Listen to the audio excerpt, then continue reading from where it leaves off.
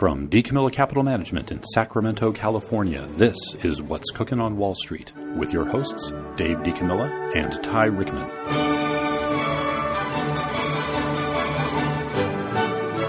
All right, welcome everybody. This is Ty here with Dave here on a beautiful summer Sacramento day. How you doing, Dave? Great, Ty. It's 2 days before the solstice, and it's just gorgeous. Perfect day in June here in Sacramento. Yeah, it should get up in the mid-90s today. Those kind of days the Bay Area folks find a little too warm. They're used to their 57-degree highs in the summertime. If they can't wear a sweater in the summertime, they feel like it's too hot, but that's okay with us. We enjoy it. We enjoy the heat. We like the heat. Yeah, that's Let's right. say that.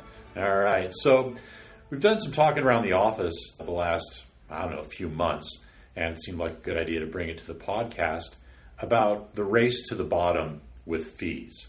And it seems that you're seeing commercials every day about lower fees, lower costs, and do lower costs really bring value to investors? It's very convenient to talk about fees. It's a one-number construct, but it's compared to what?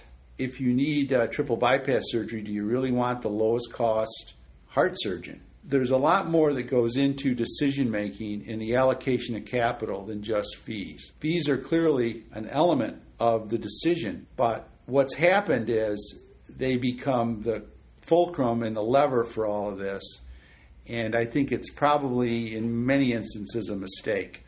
Many times people are paying up for marginal service, and other times they're paying very little, but they're not getting anything either. We try to say, you set the price, we'll set the grade, meaning as consumers, we can set the kind of quality we want or we can set the price we want to pay. It's rare that you'll be able to dictate both price and quality in a relationship. Mm-hmm. We look at fees from, again, the notion of capital allocation, and it's the efficient use of capital versus the effective use of capital. You can be very efficient putting capital to work. There's tons of pension funds that were very efficient putting capital to work, looking for low-cost money managers.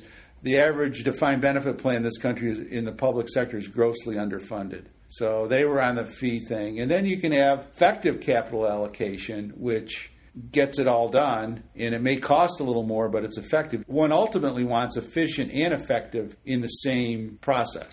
It's a long answer to a short question, but fees are not all that goes into running money and managing your capital. It's one element of it, obviously. Right, course. But it shouldn't be the one deciding factor. Absolutely not. I think it's, what are you getting for it? And one of the problems is, and God bless him, he's passed on, may he rest in peace, John Bogle convinced everybody that low cost is the way to go, and the Vanguard Index and all that. There's no question that those are very, very efficient and very, very effective, doing an S&P 500 through a payroll deduction every day for 25 years, or every pay period for 25 years. That'll work. It's very effective. It's very efficient.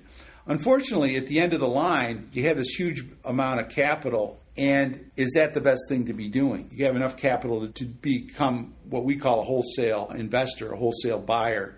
You can customize your own portfolio. In most instances, get much better outcomes, especially in bad markets. The last thing you want is in a bad market to be on a bus, if you will, getting taken to a place you may not want to be going. Right, and just go back to what we do here, the customization also leads to transparency. Which costs money. That's reporting, if you will. Right. But actually understanding the assets you own, as opposed to, I'm in a fund, I'm in an index, who knows what's in it. I actually own Disney, I own Verizon, I own Johnson & Johnson, I own these companies, many of which are paying me a dividend, and I understand where that cash flow is coming from.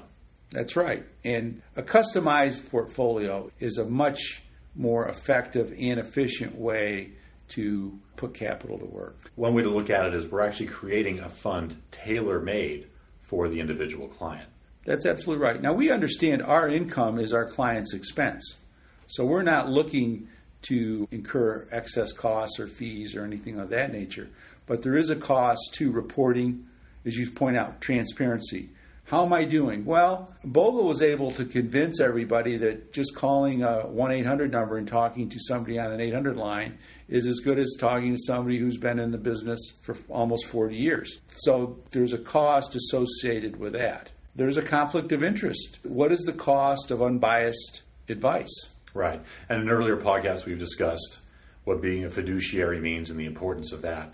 But just to recap, fiduciary works in their client's best interests, not in their own. And where that could come into play is if the advisor is receiving commissions from banks or investment companies to put their clients in products created by said banks, right? Then they could be working in their own best interest as opposed to their clients and maybe not make the best decision possible on behalf of their client. So I think that's a good transition into, if someone is out there looking for an investment advisor, what questions should they ask besides just the fee? Well, the first one, just to go back, are they a fiduciary? Right. In other words, do they accept commissions? Some outfits will claim that they're fiduciaries, but they're actually not, because they get commissions as well as doing fee-based advice.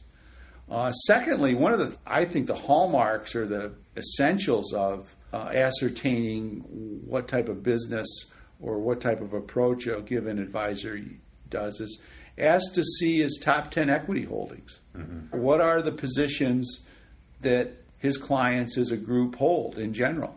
There should be some coherence, some notion of the capital markets and his view of the world, and that should be reflected in the positions that he puts his clients into. How are the fees calculated? Well, are they calculated on assets under management?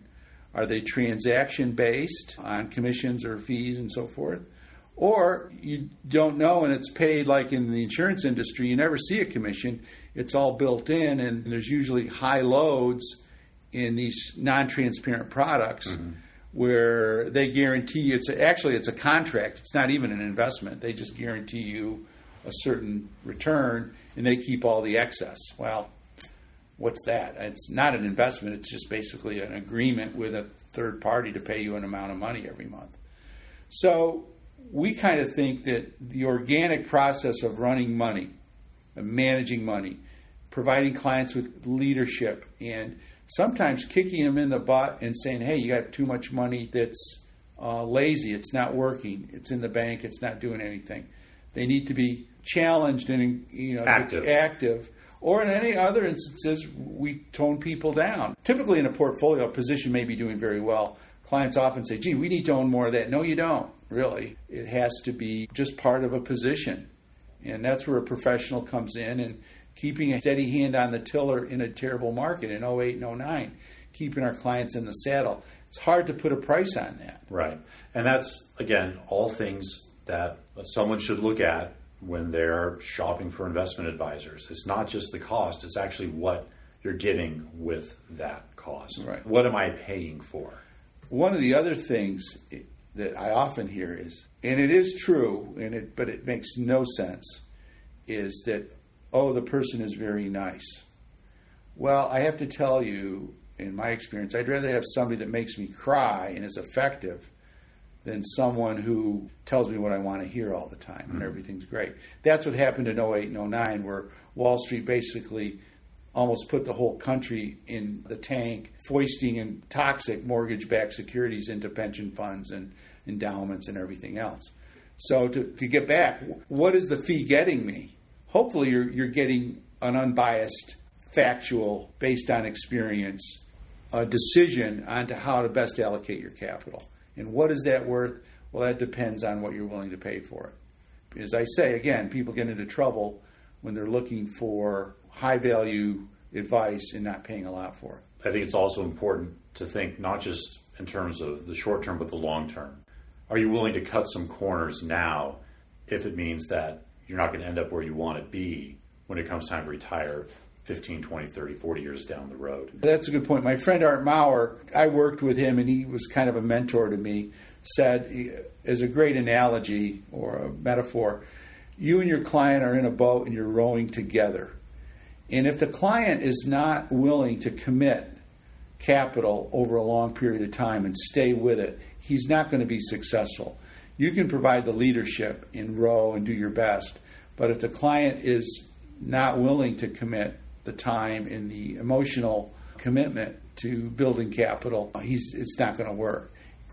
Right, and to clarify, at Deacon Miller Capital, our fees are charged as a percentage of assets under management. Exactly. So, in a sense, we eat off the same plate as our clients. Absolutely. So, the better our clients do, the better we do. We're joined at the hip. Yep, we're rowing together, to use Art's metaphor. Right. Well, as we discussed... yeah, we have the recipe. Well, so, as we discussed... It's hot. It's hot outside. Now, the nice thing about Sacramento, you're going to see...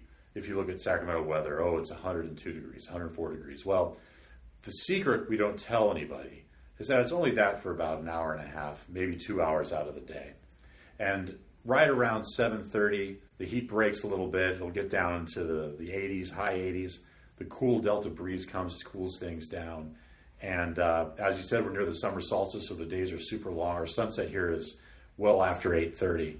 So there's lots of time to sit on your back porch, enjoy that warm evening with that cool breeze. And how can I maximize that enjoyment?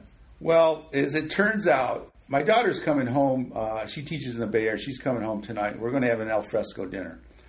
And part of that, she loves my Italian, or we'll call it Mediterranean, potato salad. And as a kid growing up, and I'm going to make that tonight. As a kid growing up, I always thought potato salad never had mayonnaise in it, because that's the way my grandmother, who was an Italian immigrant, made it. So what we're going to do, this is a perfect potato salad for a trip. You're going picnicking, because it's got no mayonnaise in it. If you make it in one of those Crusade things, it'll stay cold. It's really quite good. So it's really easy. You only need half a dozen ingredients. And it starts with five or six good-sized potatoes, russets, Yukon Golds. I used russets this morning because that's what we had. Don't overcook them. While they're boiling, you probably cut them in half. They cook a little quicker. While you're cooking them, chop up assorted herbs if you have. Definitely parsley. If you have some mint, you can use dried or fresh. 1 garlic clove, parsley, rosemary, and chop it all together. But just more is better. You really can't have enough. Mince a medium red onion. So when your potatoes are done, you run them under cold water. Again, you don't want to overcook them. You fold in your herbs, salt and pepper, and then the dressing. It's basically olive oil and red wine vinegar. And that's basically all you really needed. When people say, well, how much? Well, if the potatoes are still kind of lukewarm, the oil and the vinegar will absorb it. So use maybe 1/3 of a cup of the oil and 1/4 of a cup of vinegar. You may need more as it comes out of the fridge later. You can also add some Kalamata olives there if you chop them up, or black ripe olives, rinse them and chop them up and add them to the salad. That's kind of an optional thing. Fold it all together, chill it. It should look like with all this green in it. It's really terrific. There's parsley, all fresh ingredients. You can even use some dried chives if you have that. Thyme, whatever seasonal herbs you have, fold it all in with the olive oil. It's terrific. Great. Well, that sounds good. That's your potato salad. Something nice and cool on those warm summer Sacramento nights. All right, Dave. Well, all thanks. Right. And we'll see you next time. Thanks.